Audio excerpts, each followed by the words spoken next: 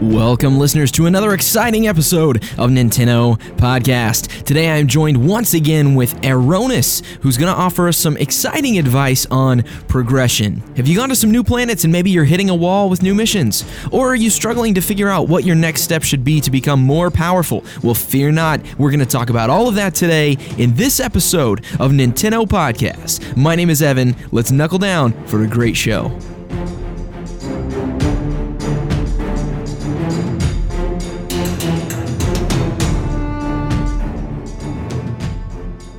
So, Aeronis, last time we talked, obviously we went on ahead and did an intro for you, and we talked about kind of what you play and how long you've been playing for. So, for today, why don't you go on ahead and open us up, telling us about what frame you've been using right now, what weapons you've been using lately. Yeah, so I've actually been going back and working on my Excalibur Umbra a little bit. You'll learn about him later on. It's a different variant of Excalibur that you get later on through the story content. And I've actually been playing around with my Bratton Vandal, Leto Vandal, and my Fang Prime, kind of trying to go back on some old throwback weapons, trying to get them kind of advanced a little bit further, see if I can take them into later game content. Nice. So I don't know if you heard this, but in our last episode, I was talking with C13, and he was kind of teasing me because I've been playing with Fang Prime, and he's like, that's actually supposed to be a real bad weapon. Is it? So fun, how do you feel about it? Any weapon can be good. Honestly, like that's part of the beauty of Warframe, and I think actually with what we're going to be talking about today, I think we're going to kind of touch on that briefly. But there essentially is a system in the game that is placed there to make it so that any weapon can be viable. Cool. Yeah, I know that it's maybe not necessarily the most meta weapon, but I've had a ton of fun with Fang Prime as well. But that's one of the things I actually talked about with C13 was that fact that, it's kind of cool that some weapons are not going to be good for some people. Some weapons are going to be great for some people. And then you just have a lot of players who are like, you know what? I don't care about meta. I'm just going to play what I have fun with. Yeah, I mean, honestly, I think that's the best way you can go, really, is just play with the weapons that you enjoy. They don't have to be the meta weapons. I mean, you don't have to run a perfect build running like Nidus and a Phantasma in every single mission. You can play with what you like. I mean, it's like I had talked about last time I was actually on the show. Banshee is not necessarily the best frame endgame, but I like her. She's fun. Nice. So, all right, let's go on ahead and jump in for our topic for today, which is progression. So, for me, at least, I don't know if this is what it's like for every newer player, but for me, progression seems kind of opaque. It's one of those things where I'm like, early in the game, it's easy for me to grasp, build a better weapon, and you get stronger. But once you hit the point where I am at right now, I've got a lot of level 30 gear. I'm rocking a level 30 Excalibur. I even potatoed the Excalibur, so I've got decent mods. But I feel like I'm hitting a wall. I'm jumping into new missions, and I'm just not dishing out enough damage, and I'm not really sure where to go next. So today we're going to talk a little bit about progression and kind of what that looks like. So yeah. I guess the first question I want to tackle, and this is something maybe more for our newer players, but what is it that you gain when items or frames level up? So whenever an item or a frame levels up, you will gain mastery rank, which is integral. Mastery rank just in general, or mastery to get to the new mastery ranks is kind of what lets you essentially progress as you're moving on to higher and higher missions. It's the stuff that allows you to get new equipment that's higher level and all that kind of stuff. And then you also, when you hit level 30 on a weapon, every single level on that weapon or warframe gives you another slot for mod capacity. Mod capacity obviously being what allows you to modify your weapons to make them stronger, to add more things like fire rate and crit chance and stuff like that. Awesome. So what about MR? What are you gaining? And I know you kind of already just touched on this, but what do you get when you increase your MR to the next rank? So increasing your mastery rank, I actually pulled the list up here. Sweet. So higher mastery ranks give you more weapons and frames that you can play as, obviously, and also certain mods in certain situations. Certain things are locked behind a mastery rank. it increases the starting base mod capacity of all your unranked equipment. So say, for example, your mastery rank 5. The next weapon that you get that's brand new, you'll notice that when you start with that weapon, you're going to have 5 mod capacity at the start. And it's not extra mod capacity. It just gives you a head start. So that's awesome. Where I'm sitting at, geez, what mastery rank am I? 19. At 19, any item that's catalysted right off the bat, I have 28 mod capacity. And it makes it so much easier to run stuff when you're a higher level, when you've got that kind of kickstart. Increasing your mastery rank allows you to do an extra trade every day. You get cool. 1 trade per mastery rank a day.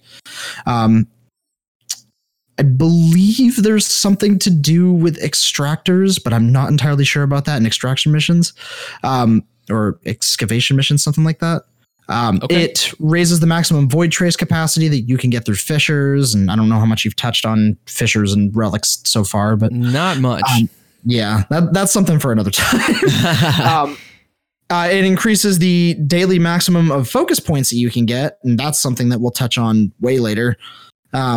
And it raises the cap on your maximum daily syndicate standing. So all your syndicates, all of your other places that you can be, like on Fortuna or on the Plains of Eidolon, it increases the amount of standing that you can get for them per day. Okay, cool. So actually, I guess maybe a good way to sum things up, the leveling up an item, leveling up a frame, even increasing your MR doesn't directly make you more powerful, if I understand correctly. It just unlocks more ways that you can become powerful.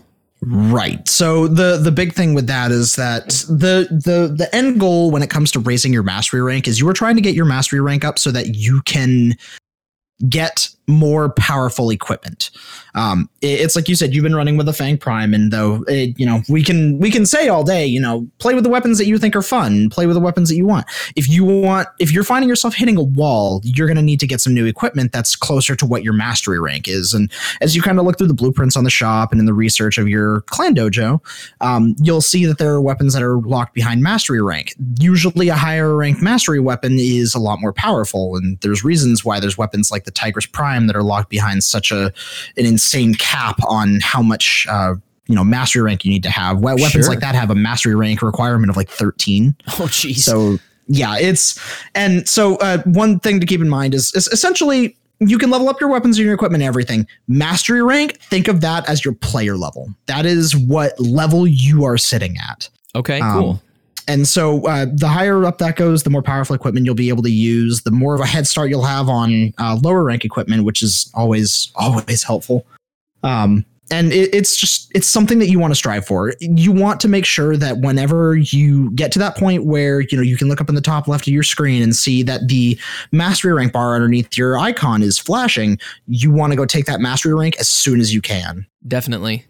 So I guess that's why, listeners, if you've heard, C13 and Aronis both have mentioned the fact that having a high MR doesn't necessarily mean that you're, default more powerful than another player. And it doesn't even necessarily mean that you're better than another player. It just means that you've played a lot more. So remember, even when you hit those higher MRs, even when a gun levels up, you need to make sure that you're going after mods, you're getting new equipment, and you're getting better stuff, because you're not innately more powerful just because you've leveled up a mastery rank. Right. So I guess my next question then will be, and actually we got a couple different questions we're going to hit on. I'm not really sure the best order to go through these, so let's just swing for the fences here. The first question that comes to mind for me is, when an item hits level 30, what should I do? Should I right off the bat jump in and get a different item? Should I try to potato that item? What should I do?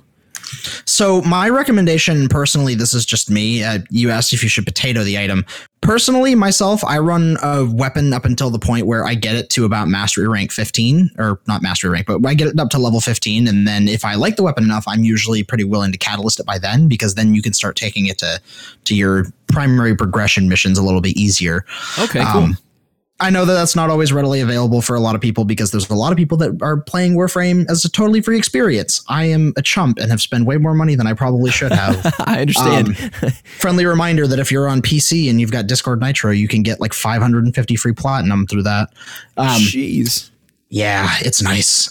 But yeah, when a weapon hits level 30, essentially what you have done with that weapon is you've mastered it, quote unquote. It's at a point where you're not going to be able to get any more mastery rank out of it. And if you do something like Forma the weapon isn't going to give you more mastery after it's formed. It's you hit it at 30 and then it's done. That being said, if you feel like you don't need to Forma the weapon, I wouldn't bother with it too much. It's a situation where if you're feeling like it's powerful enough and you feel like you can't really take it any further, it's already catalysted, you're thinking, yeah, this weapon's pretty solid where it is. There's not really any reason to really Forma it. You'll see some people have done some things where they take weapons that are incredibly weak and they will Forma them ludicrous amounts of times. I think I remember hearing something a couple years back about someone that took the Mark I Bratton and formed it 100 times. Oh my gosh. Yeah. And it's at that point where it's not even needed. Like, honestly, you're not really going to get much out of any weapon if you form it any more than 8 times. Cause sure. There's only 8 polarity slots for you to actually change up. So, yeah, when an item hits level 30, honestly, if you're having fun with it, if it's still working for you, it's a good idea to just hang on to it and keep using it. If it's a situation where you're finding that it's underpowered and you think that you can make it better, Forma it. If it's in a situation where you don't think you're going to be able to make this thing any better, it might be time to look for a new weapon. Okay, cool. So since we brought it up, do you mind giving just a quick description of what it means to use a catalyst and what it means to use Forma on an item, just in case our listeners don't know? Yeah. So when you get a weapon by default, rather when you build a weapon or typically, yeah, it's all weapons are pretty much built except for the training ones. The weapon will by default have a 0 mod capacity when you first start off with it. Depending on your mastery rank, that will go up based on how you start with it and everything like that. When the weapon hits level 30, you'll have a total of 30 mod capacity. If you're looking at the weapon and you're noticing, hey, I've got a lot of mod slots here and I don't really have enough capacity to fill these, it's because your weapon isn't potatoed or catalysted. Basically, using a catalyst, they do alerts for catalyst blueprints pretty regularly whenever there's a dev stream. The Warframe team streams typically every other Friday, and then they do these little alert missions that pop up called the Gifts of the Lotus, where they give away reactors and catalysts for pretty nice little missions. Those are to be used sparingly if you're not willing to buy them because they're 20 platinum each otherwise. Oh, wow. But the weapons and warframes that you're going to put your catalysts and reactors being for your warframes, your sentinels, your pets, and the catalyst being for all your weapons, you want to make sure that you're using them on weapons that you really, really like, because those putting a catalyst or a reactor on a weapon, warframe, pet, anything like that doubles their mod capacity. If it had 30, it's got 60. Yeah. There are some little exclusions to the rule on that in some instances. There's one particular weapon that you discover later on in the story content that is essentially a great sword that has a unique mechanic to it where every time that you Forma it up to a maximum, I believe 5 Forma, it gains 2 mod capacity, giving you a total of 70 by the end of it, which is very nice. Yeah, for sure. I think when it's catalysted, I think it goes up to 80 actually.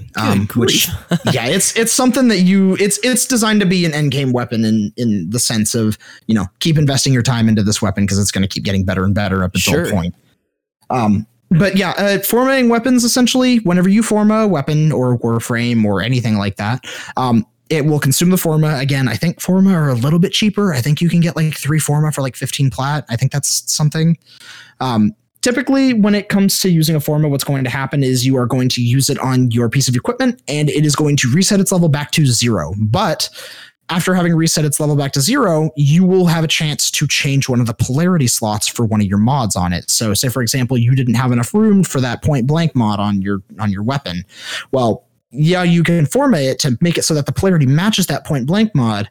And now you're going to be able to fit, more mods in those slots.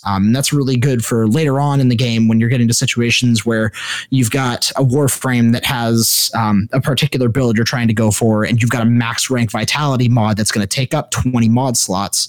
It's useful to have that Forma so that you can match the polarity on any warframe that you've got. Yeah, for sure.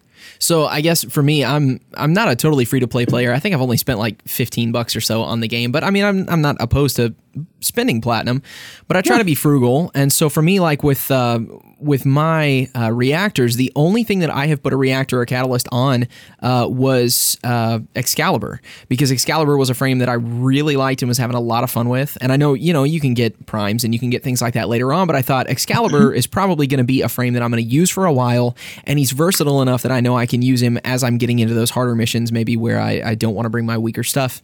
But other than that, I've kind of been holding on to those things as I get them, just because I'm kind of paranoid. Yeah, no. Mm-hmm. Am I doing that right? Should I be a little bit more risk taker with that kind of stuff? Personally, I think if you're willing to spend like a little bit of money, but not really going too much, I think it's smart to save them. Honestly, it's a thing where you're going to be able to get them later. I mean, if you keep playing long enough, you will and inevitably fall into the hole of wanting to buy more. Prime Access is going to look real alluring at one point. You're going to go, But by the way, Prime Access is a fantastic way. If you're looking to get platinum, Prime Access is a really, really good way of getting that, because awesome. they give you the amount of platinum that you pay for, and then they also give you the primes out of it. So it's a good little bundle deal for you. But anyways, the big thing when it comes to using your catalyst, reactors, Forma, everything like that, I would say Forma are a lot more easier to come by. You're going to come across those a lot when you start doing Void Fisher missions and stuff like that. Okay. They're a lot more of a common resource. There's a reason why they are 15 for 3 instead of 20 per. Sure. The catalysts and reactors come by typically for events. That's typically the case. And so it's kind of a rare occurrence when they kind of show up. So you want to kind of conserve them for when you're really going to like them. Honestly, you made a really, really good choice in putting your your reactor on Excalibur. He is fantastic. Excalibur carries through the whole game. He is so just incredibly well-rounded for that. Yeah. It's definitely, I would say, at some point, if you're finding yourself starting to get in that situation where you're not really finding yourself with enough room for a lot of your mod capacity and everything like that, it might be worth it for you to Forma him. And I don't know if this is entirely a thing yet, but have you looked into what the Exilis adapters do yet? No, I don't even think I've heard of that. Okay, so this is actually a fun thing. Have you ever noticed when you look at your Warframe loadout screen, specifically for your Warframe and its mod slots, how right up next to where your Aura mod goes, up on the top right of there's another box that's kind of grayed out and has like a locked symbol over it. You ever noticed that one? I have. So that is your Exilis slot. Exilis slots are used for essentially most of the time, as far as I'm aware, movement-based mods. Oh, cool. You'll have mods that will personally, I know on every Warframe that I've got, I have a couple of them now. Actually, get that open here. There is a mod that I typically use called Ice Spring. Ice Spring gives you more bullet jump velocity. It gives you more duration to your aim gliding and your ability to latch to walls. And it also leaves a cold proc when you do a bullet jump. So it leaves behind a little ice shard wherever you do a bullet jump, and anything that's near you when you bullet jump away gets hit with that ice proc. Oh, cool. These mods are rare. They are worth a fair bit, and they are very, very fun to have. But Exilis adapters unlock that slot for you, essentially. You can buy them for platinum. I think they cost about as much as a catalyst or a reactor does. But there's also other ways of getting them in-game. I don't entirely recall them off the top of my head, but I think that there's a way that you can do it through the Plains of Eidolon. It was kind of around the time that was introduced. But yeah, it's very nice to have that. You can only put Exilis slots or Exilis mods into that slot, though. It is limited to that only. Oh, okay. So it's something that, if you don't have any Exilis mods that you particularly want to put there, I wouldn't worry about it too much. Again, it's like essentially putting another reactor on your Warframe. And it's something that, can be kind of a pricey endeavor, but it's nice to have, especially when you're looking towards the progression towards endgame.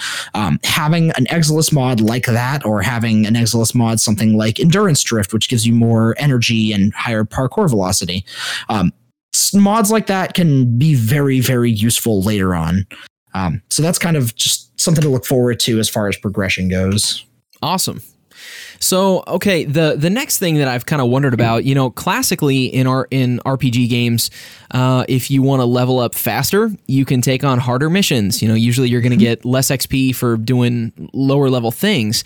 But I don't know if there actually is an official answer to this. But in your opinion, do you prefer to try to do harder missions to try to get your gear leveled up? Is that efficient? Or do you think it's better to just kind of blast through a bunch of easier missions with a squad and try to, rush down a lot? So I would say work with your skill level. If it's a situation where you are finding yourself being able to absolutely breeze through missions, challenge yourself a little bit. Try to go for something a little bit higher. Try to go for something that you're uncomfortable with. And if you're just trying to level up equipment, as I said, your mastery rank climbs. Your mastery rank goes a little bit higher and higher every time that you do those exams. You're getting more mod capacity right off the bat. So you can start doing higher level content every single time that you get a new mastery rank. And you start off with new equipment, you can start off on a higher level mission. Personally, when you get to the point where I'm at, it gets to a situation where I'm like, okay, I've got a brand new Warframe. I'm going to go take this to a level 30 defense mission and grind it out for a half an hour. And by the end of that, I'll probably be level 30 and it'll be great. It's a situation where you definitely want to work with your skill level and you want to work with the weapons that you have. Sure. I'm not about to go into one of those level 30 missions with a brand new Warframe and a little dinky Mark 1 bow and everything like that. I'm going to bring at least one piece of decent equipment is what I usually recommend. If you're going to go into higher level missions and you're trying to kind of grind up gear to get it to the point where you want to be able to use it officially on those missions, try it out, feel it out. If it's not working out in the middle of the mission, keep going with the mission and just switch to the weapon that you brought with you that's the higher level. Like say, for example, you brought a level 30 secondary that you're pretty proficient with, but you're trying out like a crossbow primary and you're like, I'm not really feeling this. Switch over to that secondary, start killing stuff with it. You're going to get the affinity on the crossbow anyways. So it's a situation where it kind of helps you grind that out a little bit faster. But it is worth mentioning that you do get more mastery for using the weapon. So if you're going into higher level missions like that and you're thinking, I can handle this, if you're bringing a low level weapon with you, it's going to level up real fast if you're using it for the whole mission. But if you're not using it for the mission, you're going to run into issues with, it's taking forever to level this weapon up because I'm not actually using it. Sure. And that's another situation where I always recommend, say, for example, you've got a primary that you really, really want to run with. And you're thinking, I want to try and get this leveled up as fast as I can. So what am I going to do to fix this? Well, I'm going to go take on a level 20 mission that's going to be a little bit higher level than what I think I can probably handle with this weapon. I'm going to try it out, see if it works well. If it doesn't, I'm going to bring my melee weapon with me that's level 30 and I've got it catalysted and I've got this thing formatted and I'm ready to go with it. It's my main. And if you are trying to efficiently level up a piece of equipment, bring less equipment. And that is something that I feel like doesn't get touched on a lot. Yeah. If you are in a situation where you're saying, I want to get this primary leveled up as fast as I can, and you find yourself in a situation where you're like, I don't really use my secondary all that often, you can unequip your secondary. And all the affinity that you're going to get for the mission is going to get split between your Warframe, your primary, and your melee weapon. Because you took one less thing, all the experience that would be going to the secondary gets spread out more evenly amongst your other weapons. That's awesome. And if you've got higher level rank weapons and everything like that too, if you've got a bunch of level 30s and you're bringing just like a level 0 weapon with you, this thing is going to level up way faster because all the affinity is going towards it. Sure. So I guess the thing that I kind of paralleled it to when I first started playing the game was the way that XP share works in Pokemon, where you've got your whole party, and if they don't go into battle, they're still going to get XP, but it's not going to be a ton. But then if you're taking fewer things, then it doesn't get divided as far. And it's also good to point out too, if I understand correctly, that even your level 30 stuff still takes a share of that affinity. So if you've got all level 30 gear and one level 5 thing, it's still only going to get a quarter of the affinity because the other things are kind of robbing from it. Right. So that's why, you want to try to live can. And I mean, sometimes you get into situations where there's certain Warframes that kind of benefit off of stuff like that. I know specifically Mesa is one of them. I can actually pull it up here to find out what exactly it was. Mesa's passive, which, by the way, I don't know if you've really touched on that too much, but every Warframe has a passive that not everyone really knows about because they just kind of dive in on the Warframe. Yep. When you look on your ability screen, that passive's in the bottom left there, and it kind of tells you what's unique about the Warframe and how its little passive stuff works. Mesa in particular shoots dual-wielded sidearms faster, reloads single-handed sidearms more rapidly, so she's got more of an affinity towards sidearms. If you have a Mesa and you're working to try and level up some secondaries, don't take your other things. She gets more health when she doesn't have a melee weapon, so if you unequip your primary and your melee weapon, you're only bringing pistols, she's going to have more health and she's going to be able to use the sidearms more effectively. So that's awesome. sometimes there's little things that you can do to kind of expedite the process. Sure, man. That's really good info, because that's something, like you said, I haven't touched on that. So that's fantastic. So, okay, the next question that's come up for me that I've had people directly ask me and that I've wondered as well, how the heck does the difficulty level of missions work? What do those numbers mean? Is there any kind of like tangible thing to compare it to? Like, I've had people that have asked me, hey, if this is a level 15 mission, does that mean that I need to have all level 15 gear or something? How do those difficulty levels work? So, the leveling system in Warframe is stupid. To put it quite simply, it's stupid. The way that they level missions makes absolutely zero sense. Essentially, you kind of want to eyeball it based on your skill level and where your mastery rank is. It's a situation where I would say you don't really want to touch missions on Pluto, which are hovering around, they say level 32 to 36 or so, like that. You probably don't want to touch those until you're probably like mastery rank 6 or 7, until you've got a point where you're sitting on equipment that you're feeling pretty comfortable with and feeling like you can take on. Essentially, it's so hard to explain because this is such a weird, difficult thing. The leveling system in Warframe makes zero sense because they're like, okay, well, we've got your level on your Warframe and your weapons goes up to 30, but 30 is not the cap because you can forma everything, but then also you've got mastery rank to deal with. And it's sure. My head spins when I try to think about it. But the big thing is that when it comes to looking at the levels on the star map, you just kind of want to eyeball it based on how well you're doing in the game. If you think that you can take on the world and you jump into a Pluto mission and you get clowned on within the first 5 minutes of the match, and you're thinking, all right, maybe this isn't quite for me, take a step back a couple planets, kind of feel out where you are. It's honestly, it's not like how it used to be back in the old days where it was the old revive system was you got 4 revives a day. And if you wanted more of them, you had to pay platinum for them. Oh, wow. Yeah, I'm glad they did away with that system. Yeah, definitely. But you can afford to go into a mission, and if you get wrecked in the early stage of the mission and you find out, okay, well, I'm not ready for this yet, you can kind of feel around and figure out where you need to be.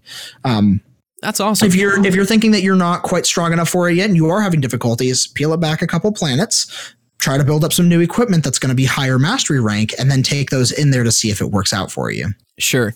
So I'm sure my listeners are going to get tired of hearing me give metaphors because I have a metaphor for everything. But to me, the first thing that I assumed and that I think a lot of people assume is that it's like any other RPG where a lot of times if it's like an open world thing, you'll see, hey, this area is only suited for people that are level 15 to 18 or whatever. And there's that easy comparison. I'm under leveled. I'm not ready yet. But to me, Warframe, it's almost kind of like, spicy food where I can say, seeing a level 30 mission is going to be harder than seeing a level 20. If you see this crazy hot sauce is going to be a whole lot harder than mild hot sauce. But everybody's tolerance is different. Everybody's skill level is different. What's hot to me may not be hot to you and vice versa. So for me, I found right now where I'm at in my gear, I jumped in and said, hey, I'm trying a new loadout with my Rhino. He's not super high level at the moment. He's a frame I haven't used a ton. So I tried a level 15 mission and was like, okay, this is a little bit easy for me. So I jumped in and I tried another that was like a level 20 to 22 mission. And that was like, okay, this is probably my sweet spot. And like you're saying, with no real punishment for failing, other than just a little bit of lost time, you can feel your way around. And once you've played long enough, you'll get a good sense of saying, okay, with the stuff that I have on this frame, I'm probably ready for X leveled mission.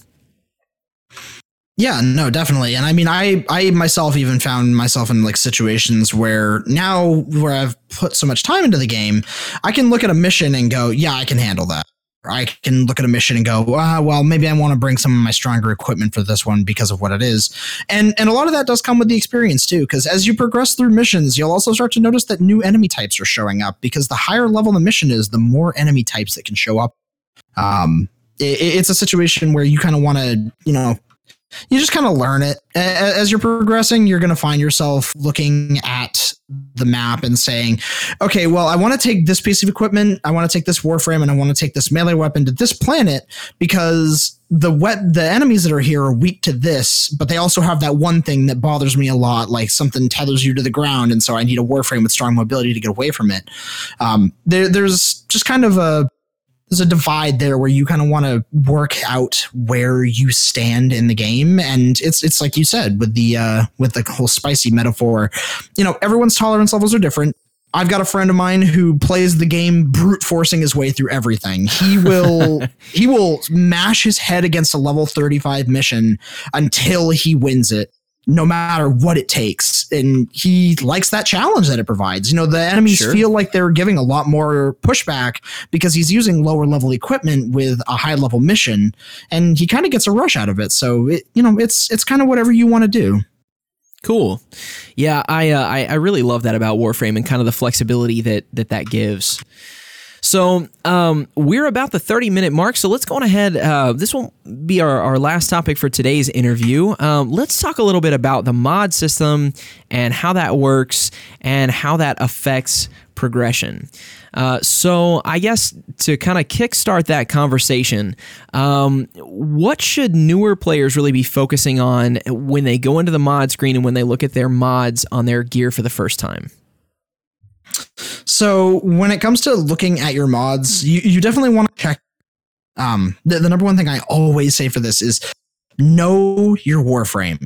You've been playing with Excalibur a bunch. Yep.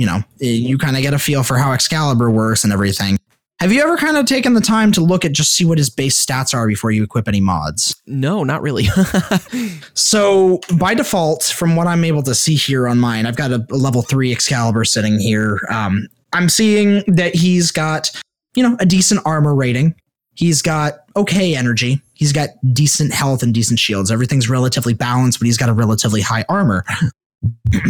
You want to try and see if you can focus on what their strengths are, and B, what you prefer. For the longest time, I built every Warframe going, I need as much shields as I can have. There's some Warframes that have incredibly low shield values, and if you put a high-level shield mod on them, it's not going to do much to them. Sure. There's Warframes like, I think Ivara is one of the examples. Ivara has like one of the lowest shield caps in the game because her whole element is stealth and trying not to get seen. So she has a lot more of a situation where you want to build for stuff like sprint speed and you want to build up her abilities. There are some Warframes that I kind of classify under categories, and this is just personally how I've always looked at it. There are tanky Warframes. They've got high armor, high health. Sometimes they've got pretty decent energy pools. They're designed to be built with high health, high armor mods and lots of equipment that's going to kind of complement that. You've got your caster frames, ones that typically tend to have a bit of a lower armor, and their shields are typically on average a little bit higher, and their energy pools are a lot higher. These are the ones that you want to focus on getting your energy capacity up. You want to focus on getting, shield capacity up for survivability reasons. And maybe not focus so much on their health and armor because it's not really going to affect it too much. You want to kind of look at the stats of your frame and figure out what is going to work best for this particular frame. Okay. As far as it goes with weapons and everything, obviously you want as much damage as you can have. As you kind of progress through the game, you are going to find yourself in situations where you're going to have more mods that have the damage on them that can be placed on top of, say, for example, for a primary.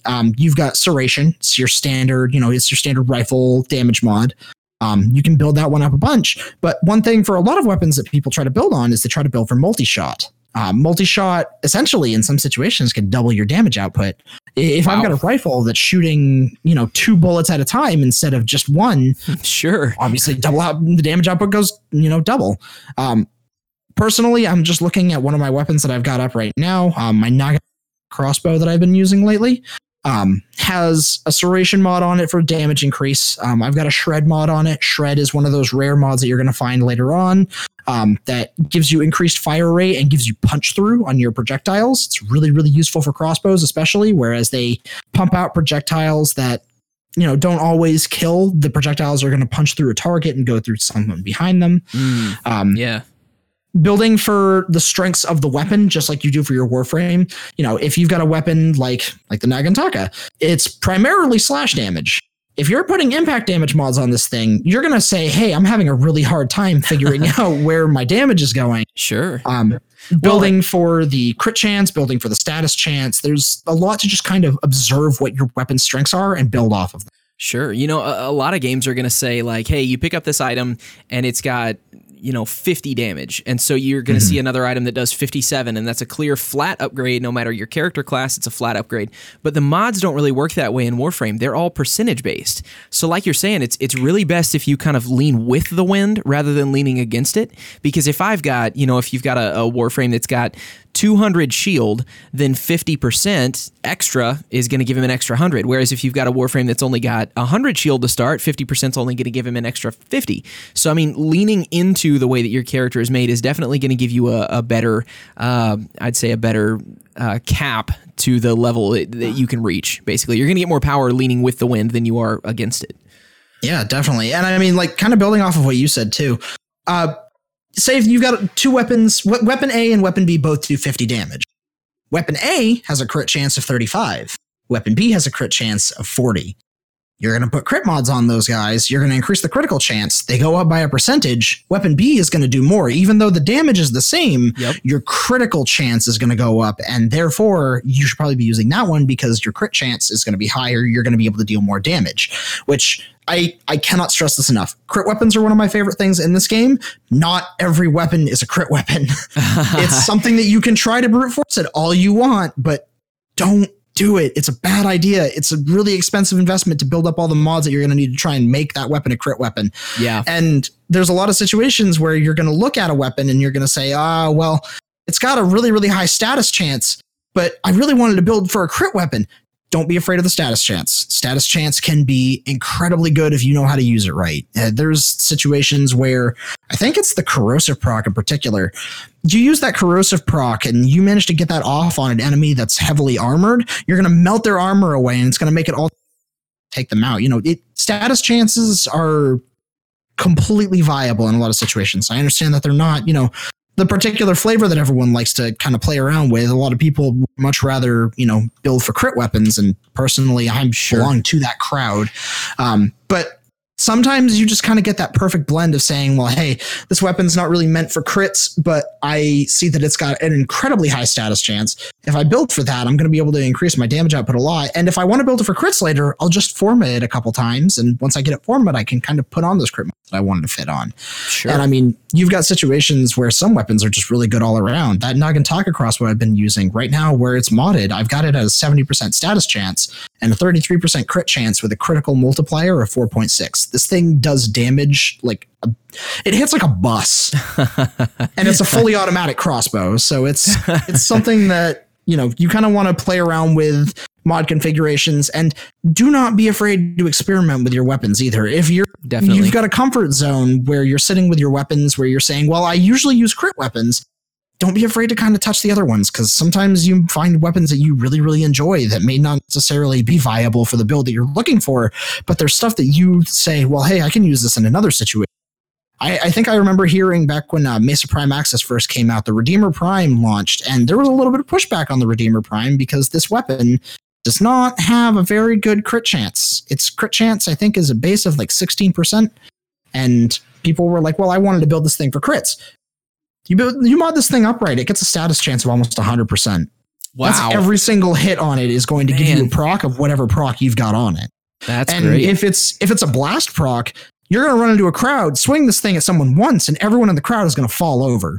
It's a situation where you want to play around with these possibilities. And I mean, don't be afraid to try out new things with your mods capacity. Don't be afraid to kind of play around with a mod setup that you're not used to. Because I mean, it's like I said before, there's not really any penalty to losing in a mission, or even if you are, you've got two other weapons on your side that you'd be able to use in that mission in case this mod, setup goes wrong. So definitely play around with it. So last question then about mods. Obviously, you can wait for RNG. You can pray to RNGesus to get the mods that you want, but at the end of the day, that's not exactly efficient. Are there other ways that you can go after specific mods that you want, or is RNG just your only or best bet? So RNG is definitely a really, really big game. Unfortunately, it's something that you kind of need to rely on for certain situations. One thing that is worth mentioning, and I, as much as I'd like to say, we should be able to just rely on the codex for everything in game. Use the wiki. The wiki is so handy for things like this. If you've got a particular stance mod or something that you want, but there's one particular enemy that drops it and you just don't know what that is, look it up on the wiki. I guarantee you're going to find your answer. They're going to tell you, Drakkar Butchers drop this stance mod, so you're going to need to go hunt down them specifically. It's going to make your grind a little bit easier, and even if their drop chances aren't the highest, it's better than just wildly flailing around at every Grineer mission trying to find this one stance mod that you have no idea where it comes from. For sure. And the big thing that I can say is that there are mods that you can get guaranteed for sure.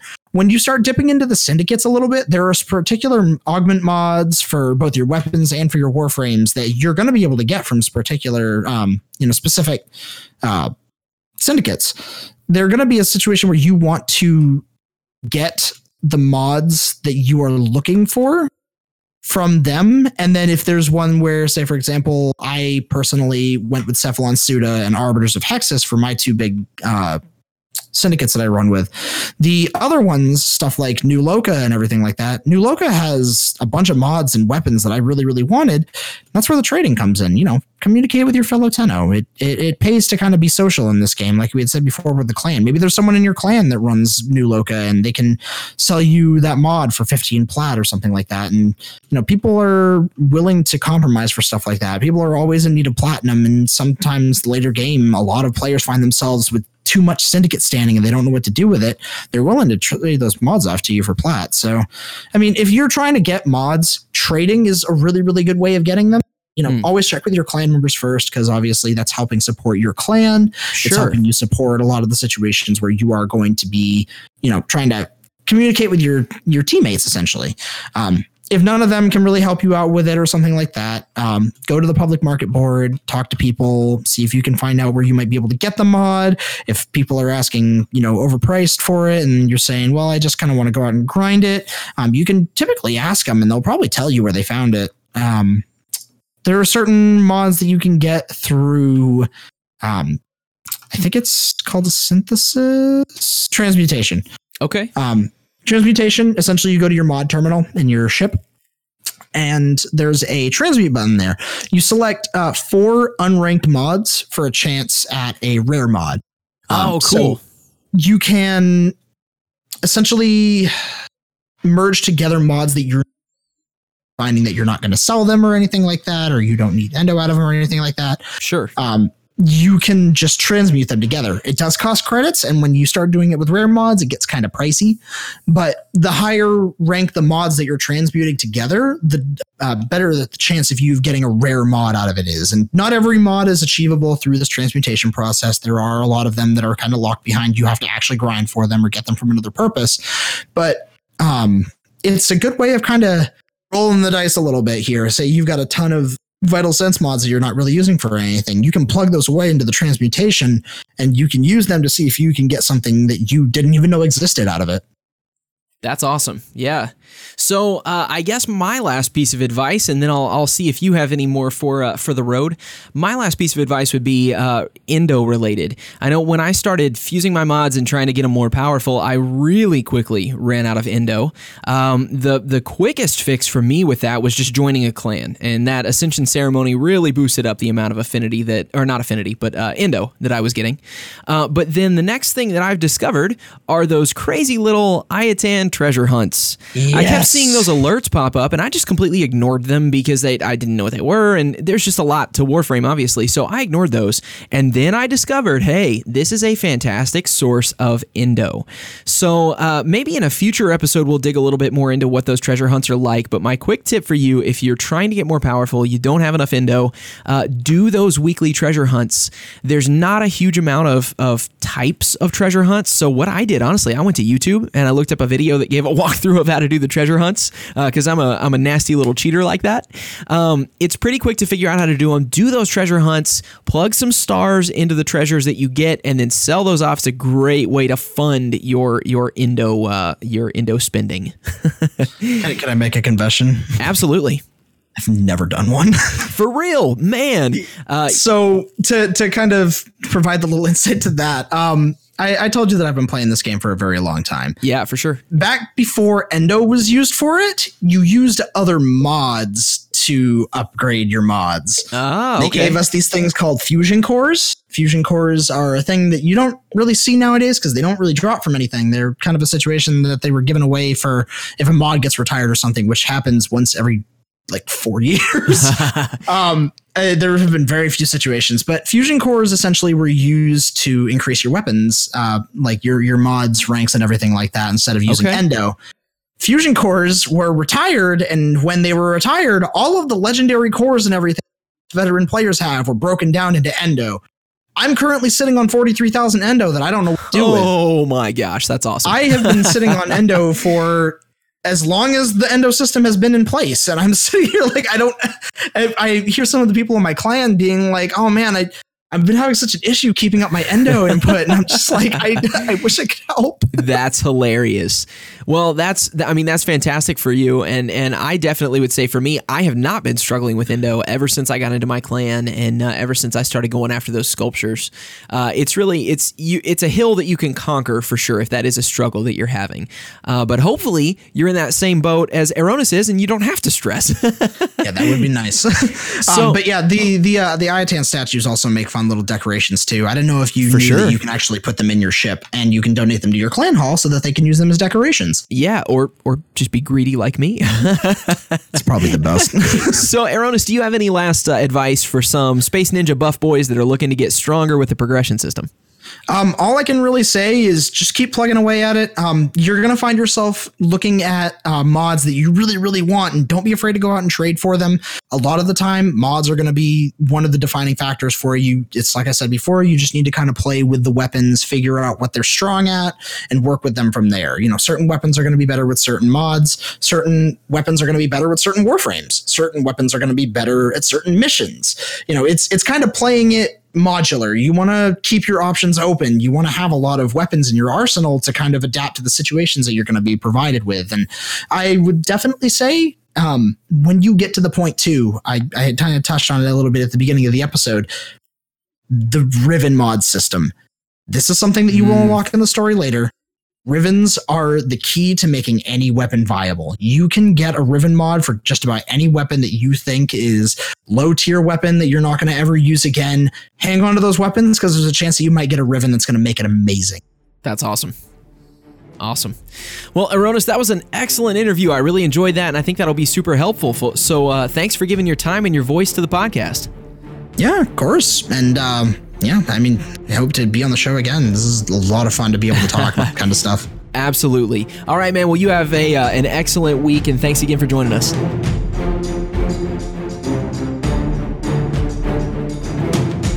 There you have it, listeners. Hopefully that interview was helpful to you. Don't forget, as always, you can write into the show at nintendopodcast@gmail.com. You can also follow us on facebook.com/nintendopodcast. If you're interested in more of Aeronis, you can check out his show Warframe Wednesdays every Wednesday night on twitch.tv/RealArcadiusBoys. I know you may not be able to spell that, so I am plopping that URL right down in the episode description. Don't forget to go support Aeronis. And as always, if you're interested in Dungeons and Dragons, you can check out my friend Adam's podcast, where me and Adam and our friends get together and play Dungeons and Dragons. That podcast is called Wizard Tank, and you can find it on all your favorite podcasting platforms. We'll see you next Friday for another exciting episode of the show where I talk about a big milestone that I'm about to reach in Warframe. But until then, keep on farming those frames.